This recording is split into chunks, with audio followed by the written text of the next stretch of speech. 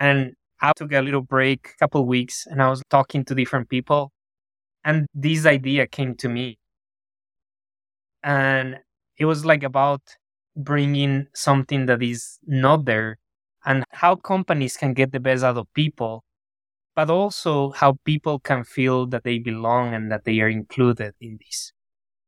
And that was the next element. And I somehow less knew that it might sound, a little bit kind of flowy, but I knew the universe was guiding me to this very moment in my life where I knew this was my calling.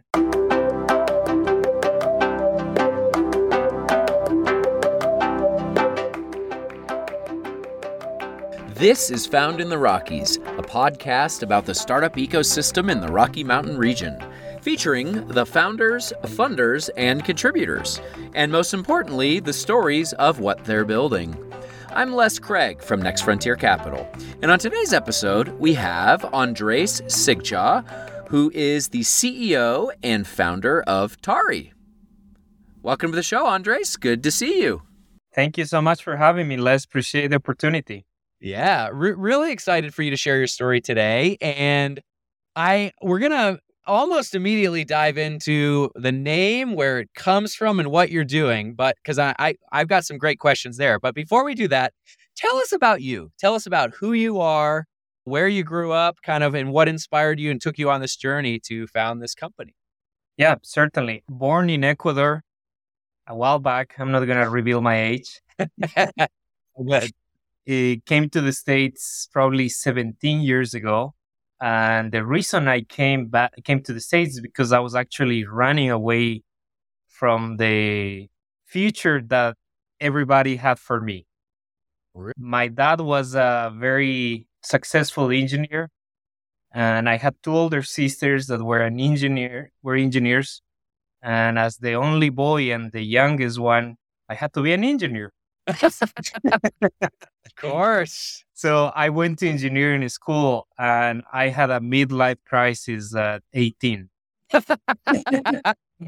Wow, that's soon. That's so Yes, soon. exactly. So now that whenever I will hit my midlife, hopefully I don't have that midlife crisis then. Yeah, you'll realize that was just your quarter life crisis. Exactly. You skip over the midlife thing. Yeah. Certainly. So I did not like that. And I think it had to do with really most of the way that I was kind of raised. My dad was very pragmatic, very engineer. And not to say that everybody's like that, but he was like that, very black and white and not very, warm. Had a great relationship and love him, but he was just very, engineer-like. And I wonder if it's funny that you mentioned that, because like my dad was an artist. And so he was the opposite of engineer, right? And then I became an engineer, or a math and science guy. I wonder do you think that is kind of is that a parental thing that you think happens? Now, let me tell you this, though. My parents were divorced. And my mom, whenever I told her, she was like, perfect. You are allowed to do whatever you want, but you have to do it on your own. So you can leave the house. And I was like, and I called my dad, at 18, and I'm like, Dad, my mom is kicking me out of the house. What do I do? And my dad is like, listen, whenever I was your age, I wanted to be a pianist. And my dad didn't encourage me to be that. So what I want you to do is be what you want to be, but just be the best at what you're.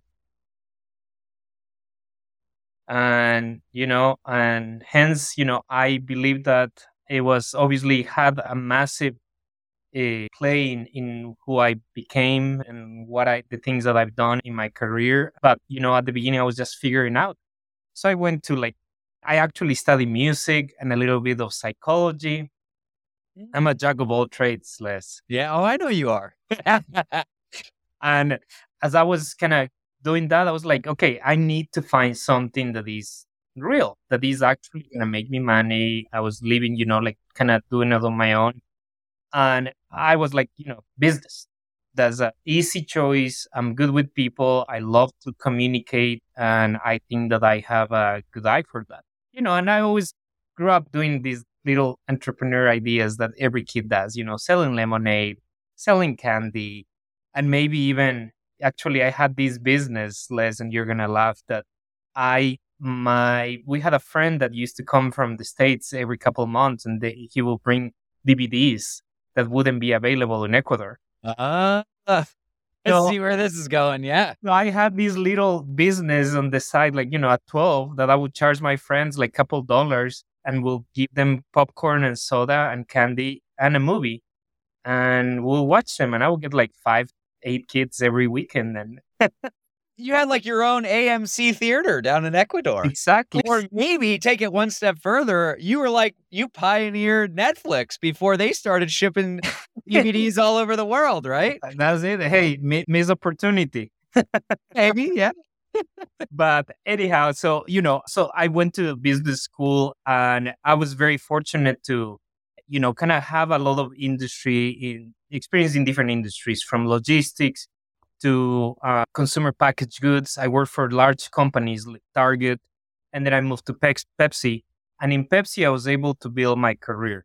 And I was very fortunate because I got into this program. They paid for my undergrad, and it was this fast track to management. And I was like, whoa, I made it. Be in 10 years, I'll be the CEO of Pepsi. And And where were you at the time? So you left Ecuador at 18? yes, I love it. Wow. Yeah. And then where did you move? You moved to I moved Arizona? to Oklahoma. Oh, okay. I assumed Arizona because that's where you are now. We'll get there, but I didn't realize. Okay, so you had a detour through Oklahoma. It was Tulsa? Where in Tulsa, yes. Yeah, Tulsa. And it was, a wild ride. I did it because a couple of friends have gone to school there. So it was like somewhat familiar. I knew some people, and I knew some people from the church that I used to go that were there. So it was kind of like, somewhat safe. And anyhow, I was able to get in Pepsi, and that was like, actually, I always tell people that was my first master's, because I was so like, really fortunate to go into different, like positions throughout the company and shadowing executives from logistics, production, finance, marketing, operations, in one of the largest companies of the world. And I was like, this is awesome. And I kept growing up in the career, or kind of just developing, until I found myself stuck, the middle level management role. And this is actually the beginning of Tariy, not because of what I could do or my skills, but the way that I looked, especially in that market in the Midwest. What were you do? You were a sales manager? Yes, exactly. So you're a mid-level sales manager. What did they have you working? Like, were you working on mostly Latin American accounts, or how? That's what they hire me. So whenever they hire me in this program, they offer me, and it's like, hey, we are looking to develop the Hispanic accounts throughout the United States. You're the perfect fit. Do you want to choose Miami, New York, couple places? And I was like, well, I was married by then I was married, and I'm like going still to school. So I'm like, no, this is a good fit. So yeah, I was developing the Hispanic accounts in the Midwest. I see. And so you saw this as potentially, unfortunately, a ceiling for you. Yeah, certainly. Because, and I'll tell you, again, I have no chip in the shoulder on this element. My wife is American. My in-laws are American. My wife was born here. But it was like very frustrating because I just couldn't move forward. Not because, again, of my skills or what I could do for the company, but just because of how I looked. And there was a team of 3 of us. One was a African American guy. Another was a female that she had some Asian background, and myself, the Latino guy. And the 3 of us left at the same time. And, and what is funny, and maybe this won't go on the podcast, but, Pepsi is known as the most diverse companies in the world, but maybe not back then. So, or maybe not in that specific, correct. Unfortunately, that business unit or business function, like, it's difficult to have uniformity in terms of, how your policies are, how overreaching, your culture is. Like when you get big, it's hard, right? It's hard to. Certainly. And yes, I agree with you, Les. I think it had to do with the market. Again, very traditional, very, like, just that was their reality. And there was no interest for the market director to move forward. So anyway, so I decided, you know what? Am I the tail of the lion or the head of the mouse? What a good, I love it. And I'm like, hey, why I have a lot of potential. I know that I can achieve a lot. And, I have been fortunate, maybe go back to my mom was in a sense a single mom, but she raised the three of us to be the best at what we were doing.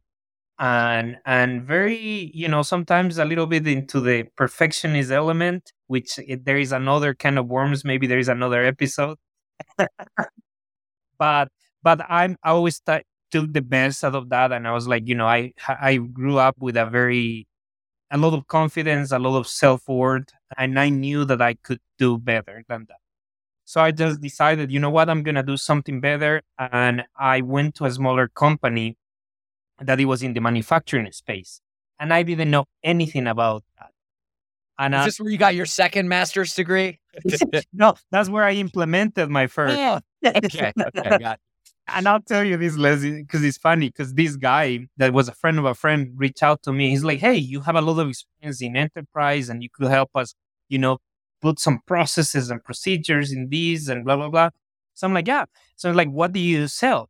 And he's like, "Ovens and fryers."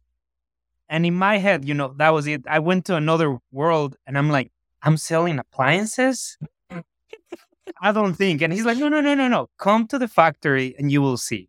And of course, it was industrial size, like for McDonald's, for large corporations, massive things, that are like capital equipment, $1, $2, $3 million, machine. Yeah, fryers that cost more than like my house, basically.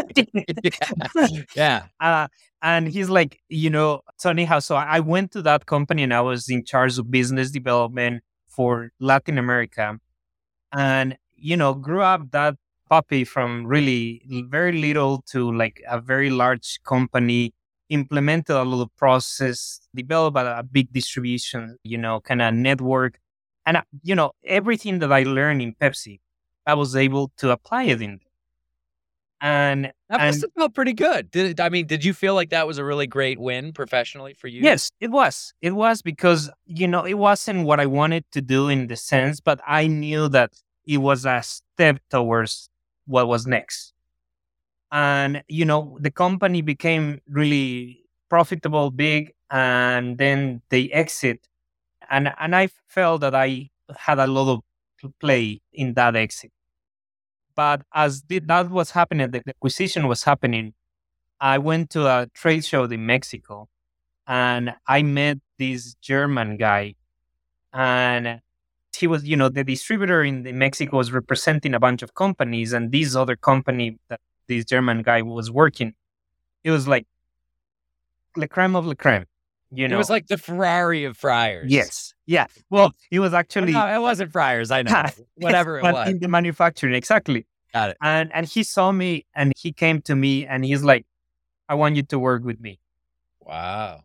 And I called my wife and I'm like, "Hey, this crazy German just." And my wife starts crying. And she's like, "I don't know." And I'm like, "Why are you crying?" It's like, I just felt in my heart that we're going to move. Oh, and you guys really were in love with Oklahoma. Like life was good. And no. We were ready. We were ready to move. Oh, so it was tears of joy. It was yes, exactly. Okay, I got it. But I think also the unknown.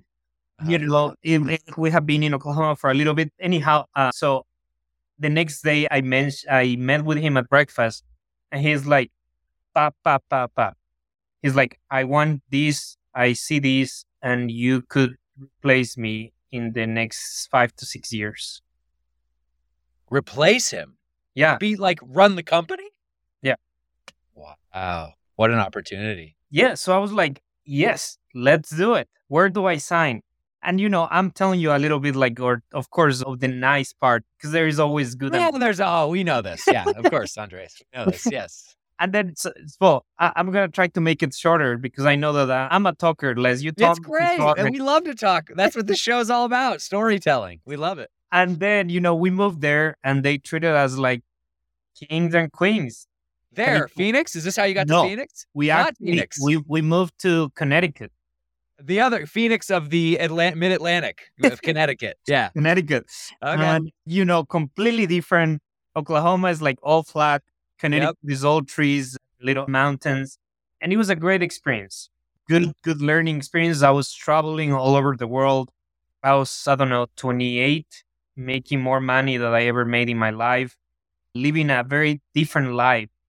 But in contrast, Les, I was very disconnected to reality because my marriage wasn't doing well.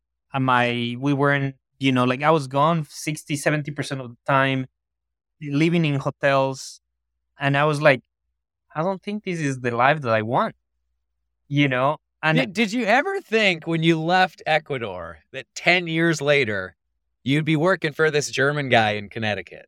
Like, no, not at all. yeah, you probably had no idea that it would ever go that route. Right? No, not at all. Not at all.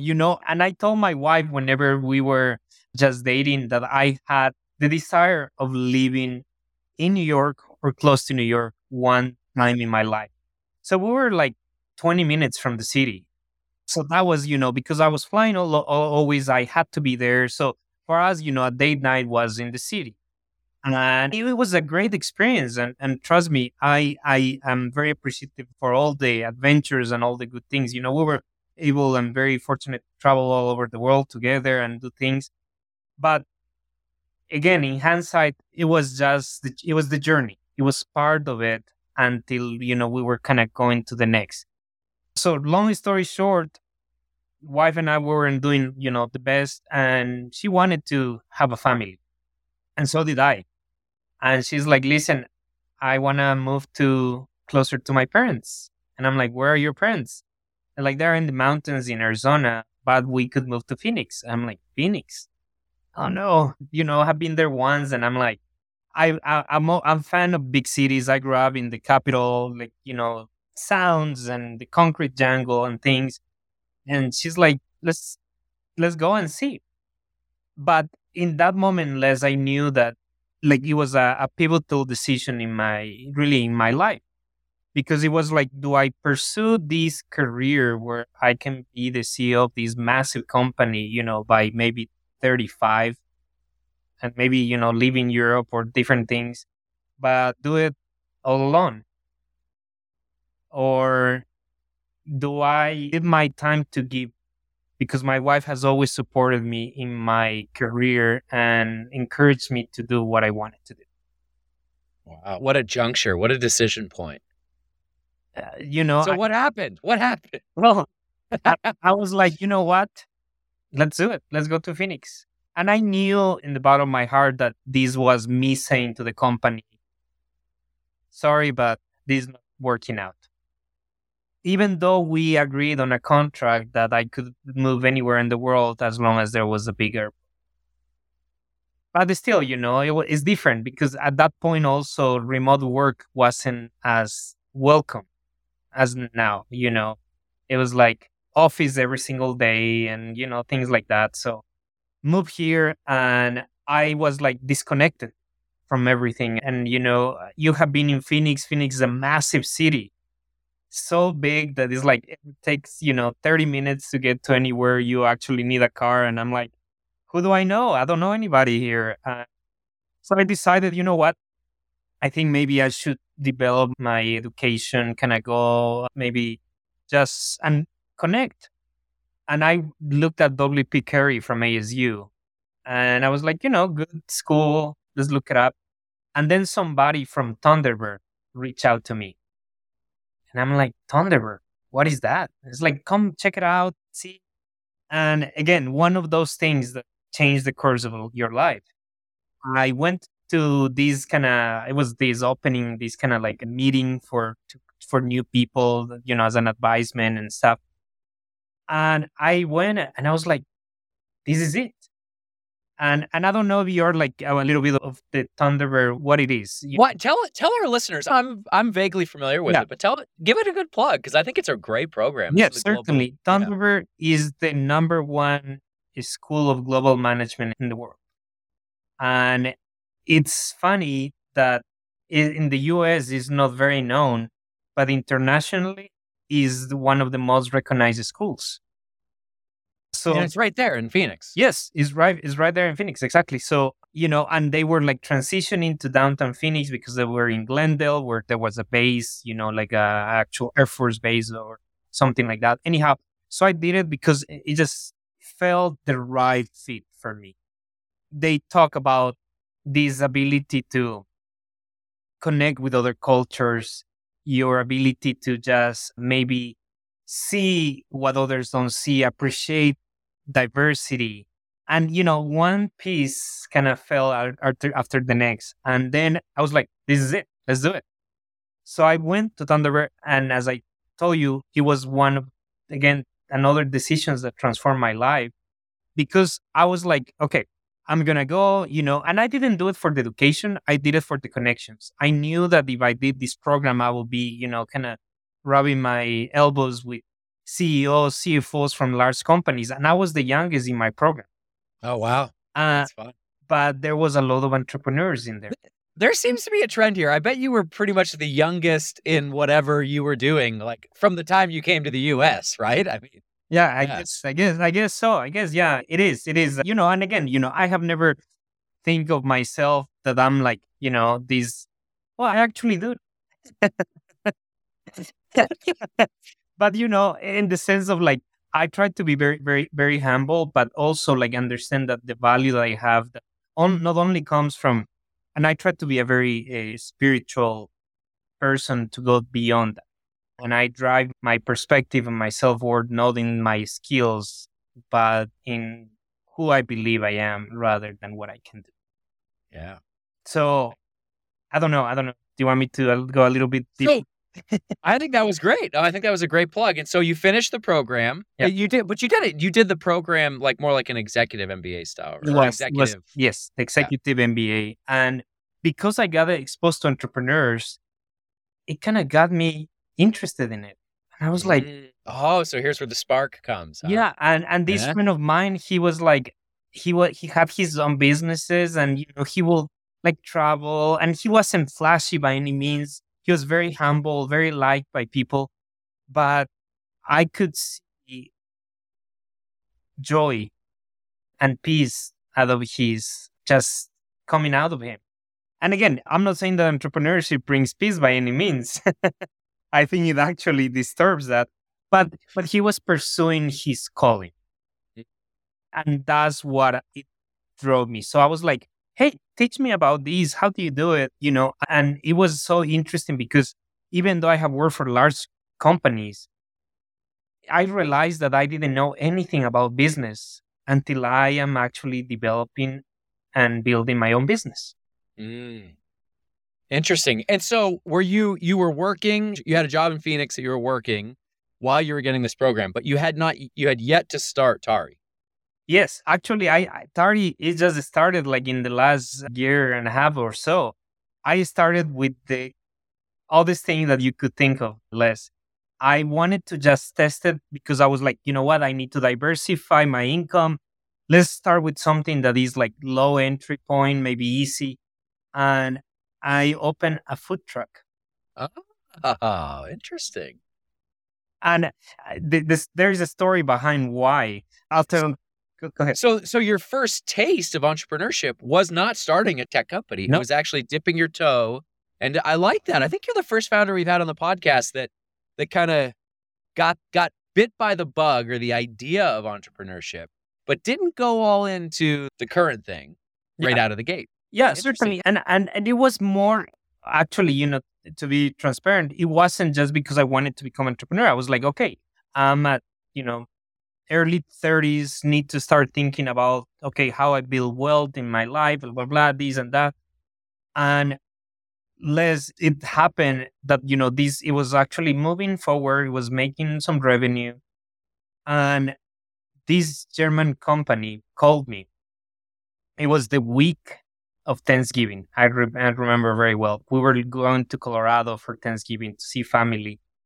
And the CEO calls me. Has been my best year with them, make them millions of dollars. And he calls me and he's like, hey, just want to let you know this is not working out. We're going to let you go. And out of the blue, you did not see this coming. No. Wow. And I asked him, I'm like, why?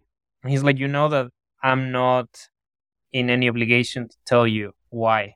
And I'm like, yeah, but I expect more of these. Anyhow, through the grapevine, I heard that I was making too much money. You were doing too good at your job, Andres. Sorry, we don't have room for high performers like you. Well, what I see is this, and again, it might be applicable to other, companies, is the fact that there was no strings, there was nothing, because they offered to pay for my master's degree, and I said no, that it was my decision, and nobody had any ability or say in what I did in my career. So obviously they told me that they will pay, but I'll have to commit with 4 years or repay it. And I'm like, no, that doesn't work. So they didn't have the hooks in. Exactly. Okay. So anyways, and but because I had an amazing contract, they had to pay me for 9 months. Mm-hmm. So I was like, in that moment, I was like, okay, this is full entrepreneurship. Let's go. And I was really building it.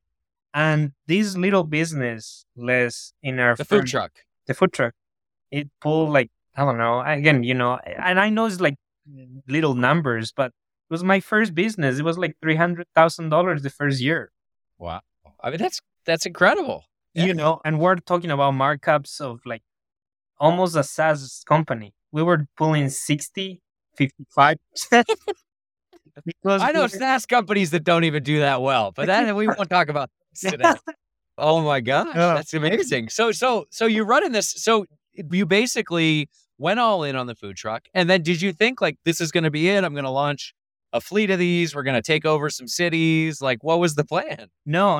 It was like, I saw the potential, but also, again, I think, and I believe that one of the skills that I've been given, or the gifts, is that I see very far ahead.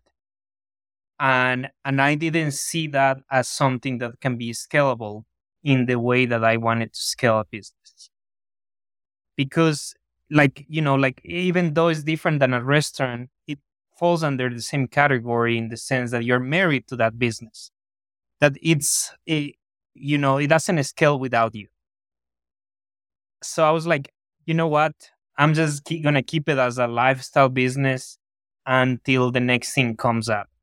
And I kind of did a little stint at an early stage startup, just learn what not to do.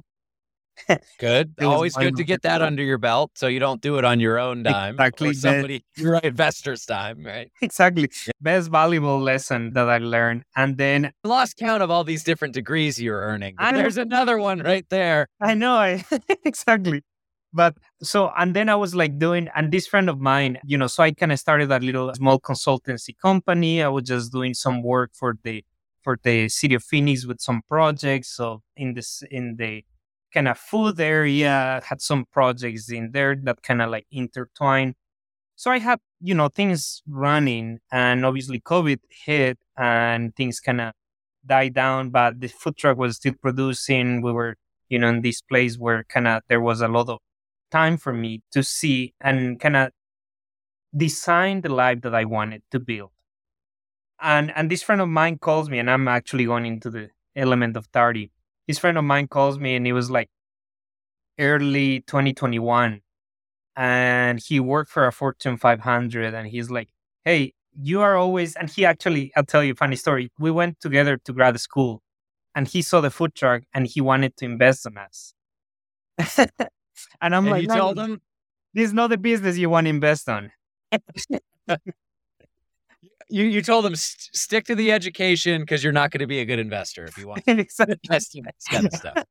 So I'm like, no. There might be another time. And anyhow, so we start, just talking, and he calls me. He's like, you're you always are creative and things of ideas. And he's like, I know you're not into like, you're not a technical person, but I would love to ask you if you want to help me build something. I'm like, what do you mean? It's like, my people are just burning out. We're working 12, 14 hours a day, and I just don't know what to do. And I'm like, do you want me to build it with you or do you want me to build it for you? And he's like, no, let's build it together. And, we start kind of just talking, just two guys, talking every night, just over the phone. It was like really like dreaming. Imagine if this and imagine of that, and it came the time where we were like, okay, I think this is an actual interesting idea. And I, kind of validated. I talked to a bunch of people, different levels, different cultures. And the question was, what will be the one thing that you will do to improve employee well-being? And 80%. That was the focus point, the problem statement, Yes. basically. Okay. And I was talking, to different like operations, finance, and 80% of people said fewer meetings. Fewer meetings. Yeah. And I'm like, okay. Definitely. I'm like, why? And, so I started to really starting digging into this. I'm peeling the layers. Yeah. And I'm like, okay, meetings are the number one driver for burnout and workplace inefficiency. And that was 2021. I just saw a report from Microsoft. Sorry. I was going to say, but the boss is telling us meetings are how we get things done. So, not really. Yeah. Now, I'll tell you my perspective. I didn't hate meetings, but I hated the ones that made me travel to New York 4 hours, 30 minutes whenever I could have just gotten an email. I hated ineffective meetings, not good meetings. Yeah. Because right. If you plan, if you have an agenda, if you have like structure and you have time constraints too, right? Exactly. Then you can be efficient with your time. And it's like you can get out of the meeting and get to work. 100%. And that's where actually the name of my company comes in. I didn't want to just name it Cool Meeting or No Meetings or things like that. I think coolmeetings.com is available if you want. I got it on GoDaddy right now. Yeah. Do you want that? No. $300,000? Exactly. Yeah. So tell us the name. Yeah. So you decided to name the company. Yes, Tariy. And Tariy, it actually means gathering in Quechua, which is the language that the Incas used to speak. And as I really transformed into this new version of myself, I became very, not to say that I wasn't, but I became very proud of my background and who I was. And becoming a parent also made me realize the importance of sharing, and leaving that legacy, not of what is next, but also what was. And I wanted to have a story, and it actually comes up and it's perfect. And I didn't even plan it for this, but people ask me, what is the name? And I'm like, it means meetings. And people are like, whoa, so cool. Now, let me tell you this though, because it's a very ancient language, as any ancient language, it has a deeper meaning.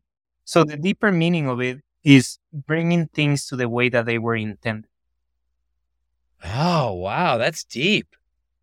Yeah, because meetings is a very superficial, it's like, what is that even? Like, oh, we're gonna have a meeting. Oh, people in a conference room, we're gonna sit around a table. Like I get a very like superficial feeling when I hear the word meetings. Yep. But Tariy, much deeper. Yeah. So, but also I took out a lot of that element in the sense, and that's where my this perspective of meetings comes in the sense that meetings have been happening since the very beginning of humanity. Meetings where community happens. Meetings is where decisions were made. Meetings is where the Constitution was written. Meetings are where we know each other. We will get to know each other. So meetings are not bad.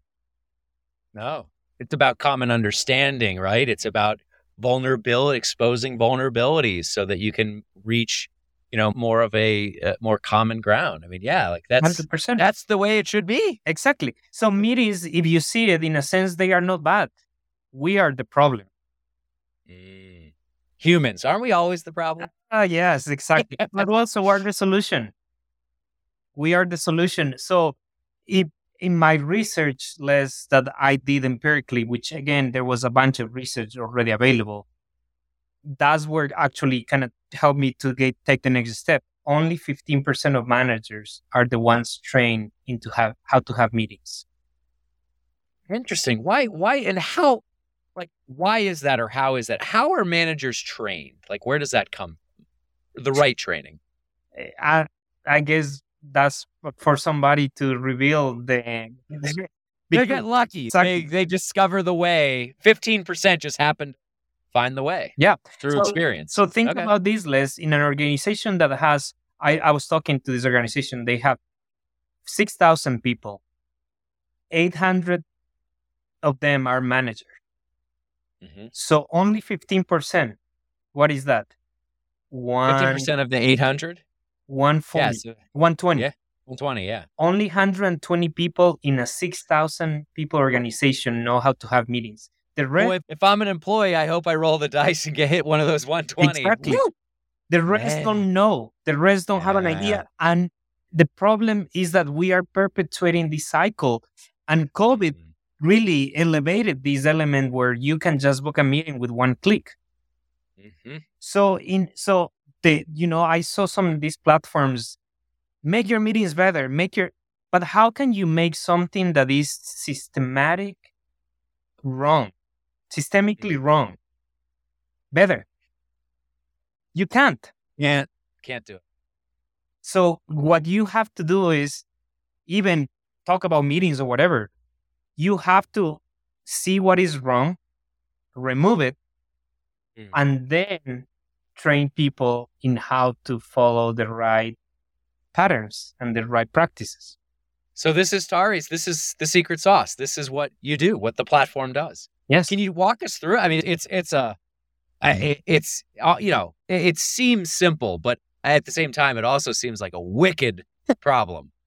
Certainly. Like, I love the simplicity and the elegance of the approach, though. It's very cool. So now there is a second version of it, and I'll tell you. But the first version, I know we're gonna go there. I knew. Yeah. So for us, it's like, so I connected to with the world's most renowned meeting scientist, and I pitched him the idea.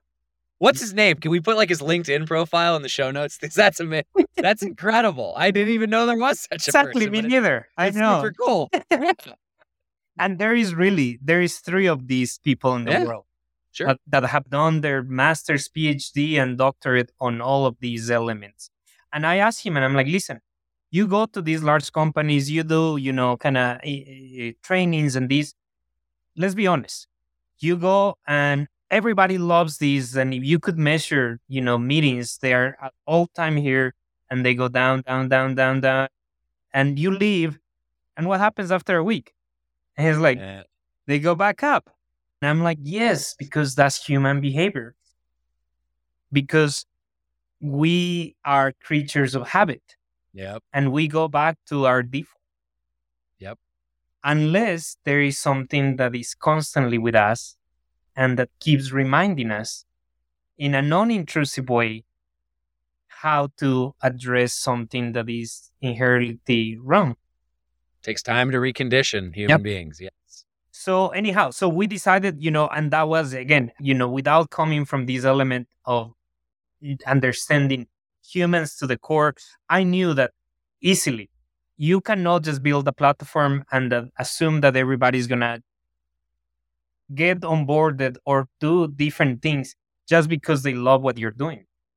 So in my head, I was like, okay, let's hop onto the most used platforms and we run on the background and people just do the things that they do in the normal way. And we address that problem asynchronously. And then we teach them how to do it. And that's where, really we started and we decided. So we trademarked this term called meeting score because, again, what you cannot measure, you cannot grow. So, coming from this perspective that there has to be a better way to do something, that's what kind of drove me to do Tariy and Very to build cool. it. So kind of like the gamification. So like I can see what my meeting score is. I have different metrics, probably some different quirks of, how I shared the mic, how I'm not the world's premier meeting scientist, but I'm, trying to play one on this podcast. But I assume there's like ways I can track my progress, and then that I through those metrics, my meeting score, I strive to get a higher meeting score sort of over time. Is that Yes, certainly. understanding? So, yeah, so that's the problem. So, we take and I came with this, kind of 4-step approach. One is awareness, because you don't know what you don't know. Mhm. If you're on the highway and you don't see a speed sign, you go 90 because everybody's going 90. This is true. So, We're not advocating for felony speeding on Found in the Rockies, but yes, this happens. Exactly. So, awareness is the first step, and creating this consciousness of, hey, maybe you should actually see this pattern. So, we actually are not just combining patterns on the best practices of meeting, but how that's applicable to a business case. And let's be honest, what is the business number one objective? Make more money, Yeah, revenue. revenue. So for us, it's like, okay, how about if we actually combine the actual amount of time of meetings, the actual amount of ways to cost? Because that's what actually creates people urgency to transform something, because sometimes time is. Oh yeah, on the other end of it, it's really like profitability, right? So if like we're driving revenue or outcomes, but we're also driving down costs, sure, and quantifying quantifying that, the cost of a meeting. Yeah, I bet it's eye-opening people when they're like, wow, that meeting just cost us $100,000. Was it driving at least that much in an outcome? Probably not. Yeah. I mean, hopefully it did, but Well, interesting. yeah. So now, can I tell kind of then what happened next? Yeah, please. So as we were going into market with these, everybody was interested, but we weren't getting much traction. And I'm like, okay, why? What? Hey, we are solving this massive problem. It's like meeting efficiency is next to world hunger. Like, and it occurred to me, Les, the exact same thing. We can solve world hunger. We just don't want to do it. And in the same way, we know our meetings are terrible and we're spending thousands and millions of dollars in these, but we just don't want to do it because we have come across to this understanding that meetings is this necessary evil to be in corporate America. And I saw a couple businesses that kind of came at the same time as us going down. And I saw some of their posts and they were like, yeah, we just couldn't find champions to support this. So it occurred to me, the problem that we're solving is too big. And there was no budget, nor a leader. Well, no stakeholder, right? No like internal champion to say like, we're going to write a check and we have budget for this. And this is a problem which our business unit or whatever is trying to solve. So what did you find? So how did you find your way there? Well, so as I was talking and, I was like, not crash, but I was like, okay, there has to be something. So I spoke with one of our advisors and he's always been big about category creation and just kind of focusing on a niche and then like becoming the best at that. Kind of like my mom, reminding me of my mom. Be the best at that and then grow, kind of grow deeper first and then go wide.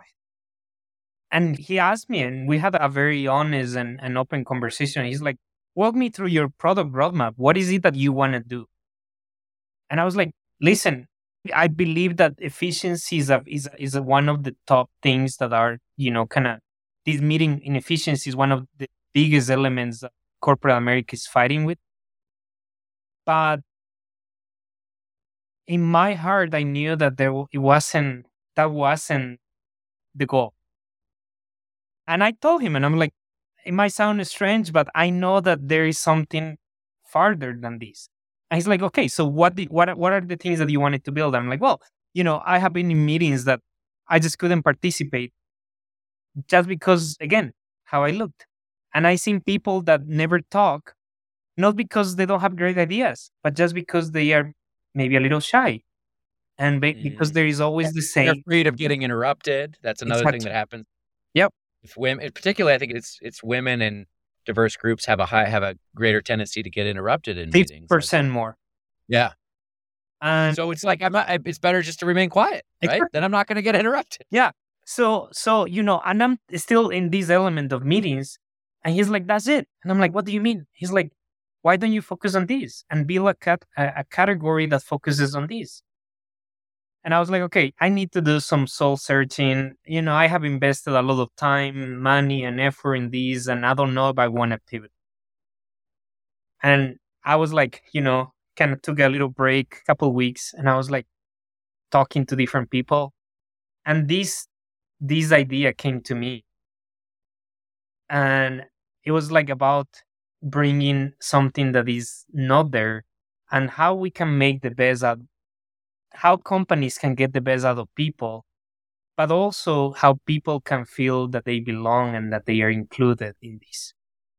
And that was the next element, and I somehow less knew that it might sound, a little bit kind of flowy, but I knew the universe was guiding me to this very moment in my life where I knew this was my calling. And I don't know if you recall that, or what I was telling you about this friend of mine that I knew that he was in peace. That's how I felt whenever I knew that this was what I wanted to build.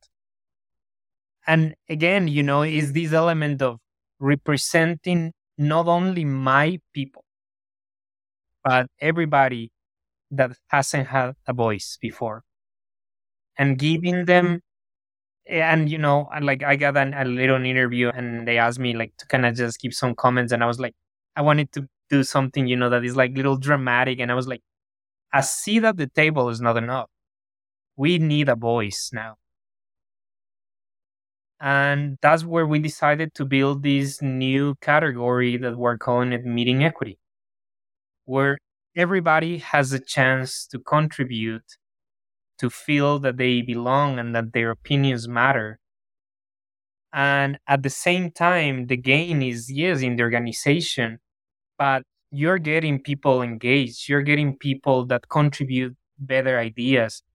But also, let's be honest, we spend 50% of our time in meetings. And if meetings are done correctly, is the best vehicle for inclusion.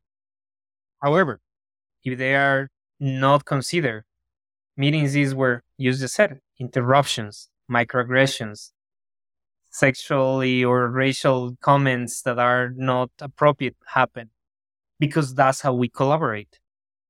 So how about if we can build a solution that actually keeps people not in check, but actually brings this awareness that meetings should be the best place that we bring this idea of inclusion in an organization.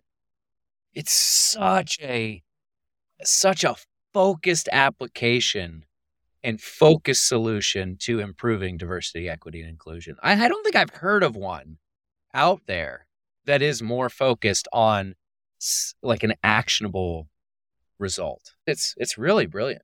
Thank you. And again, I could say, yeah, it's my idea, but it was like, again, I will attribute it to all these people in my life, but also, really being just open to what the universe was putting in front of me.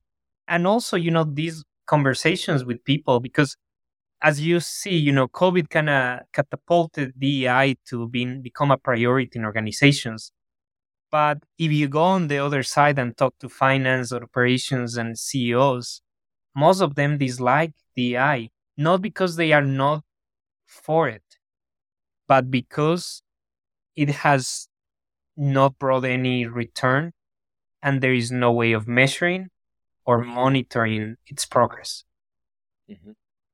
Such a humble guy, by the way. Just keep, I don't know what it is about. I've had a bunch of Arizona founders on the show, and you're all so incredibly humble, and you're all like denting the universe. And it's like, it wasn't really my idea. Just kind of, I feel blessed that it came to me. It's like, come on, Andres, take some credit. This is amazing. You're on this unbelievable path that you are chartering. Like, this is you. Yes. It's awesome. Yes, I do. But that's why, that's where it Yeah. comes in.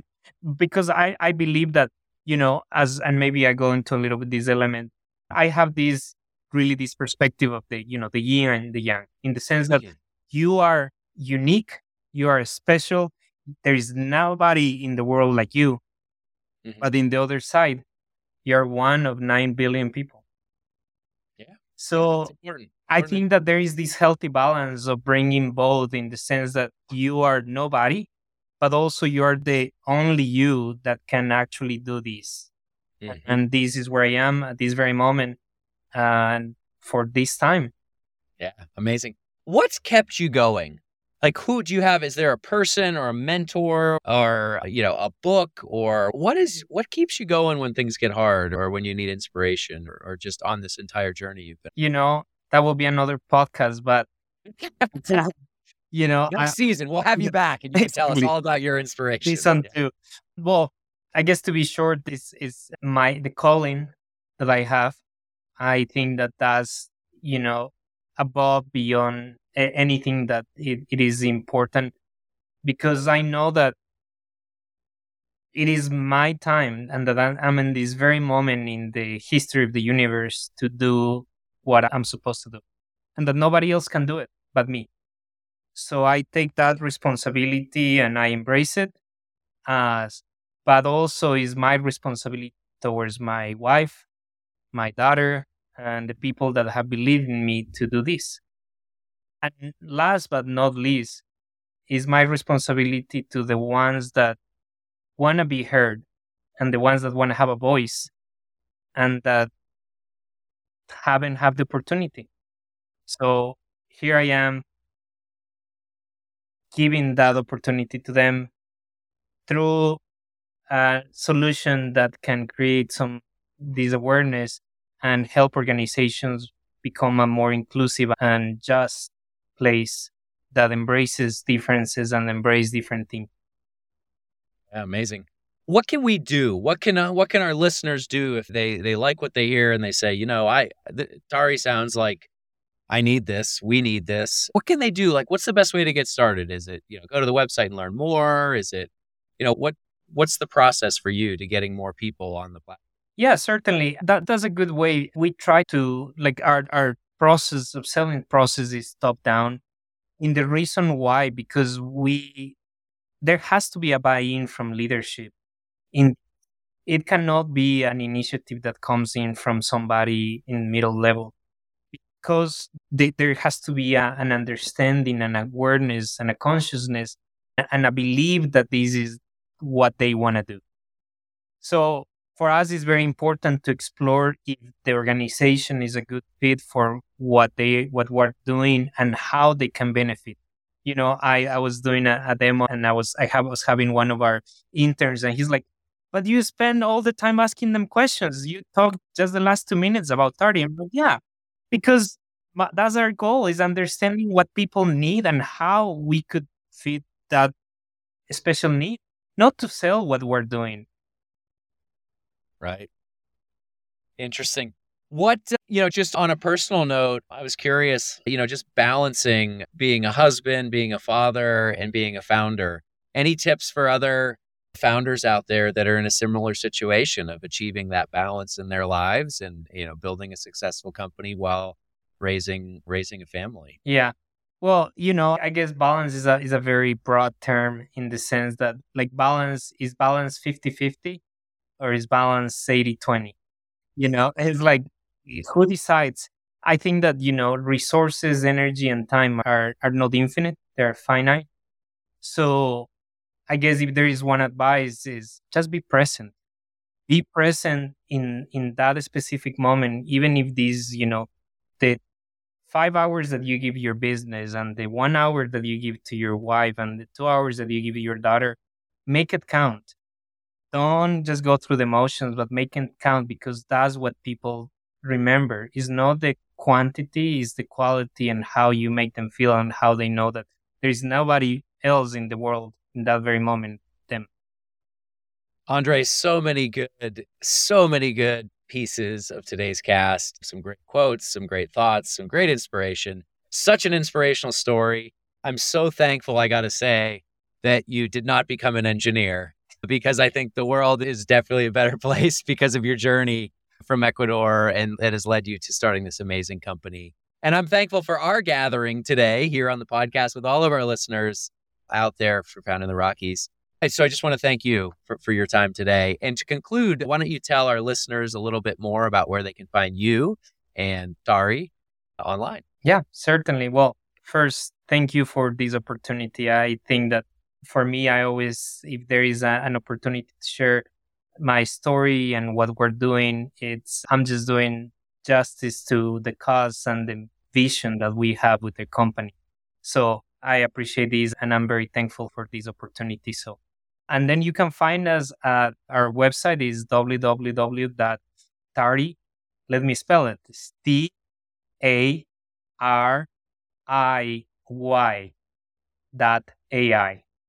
And you can book a call with me, and we will walk you through a demo, understanding your pain points and how and if our solution is a good fit for your elements.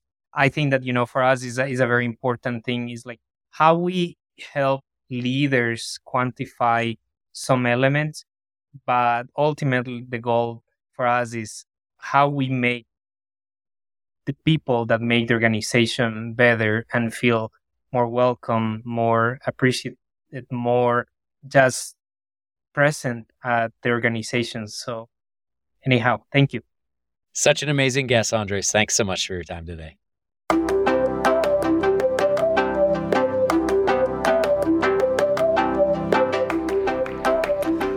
Thank you for listening to this week's episode of Found in the Rockies. You can find links in the show notes or go to nextfrontiercapital.com to get transcripts, links, and contact information for today's guests. If you like what you heard and want more, please don't forget to rate, review, and subscribe to get notified as our new episodes drop every 2 weeks. We'll see you next time.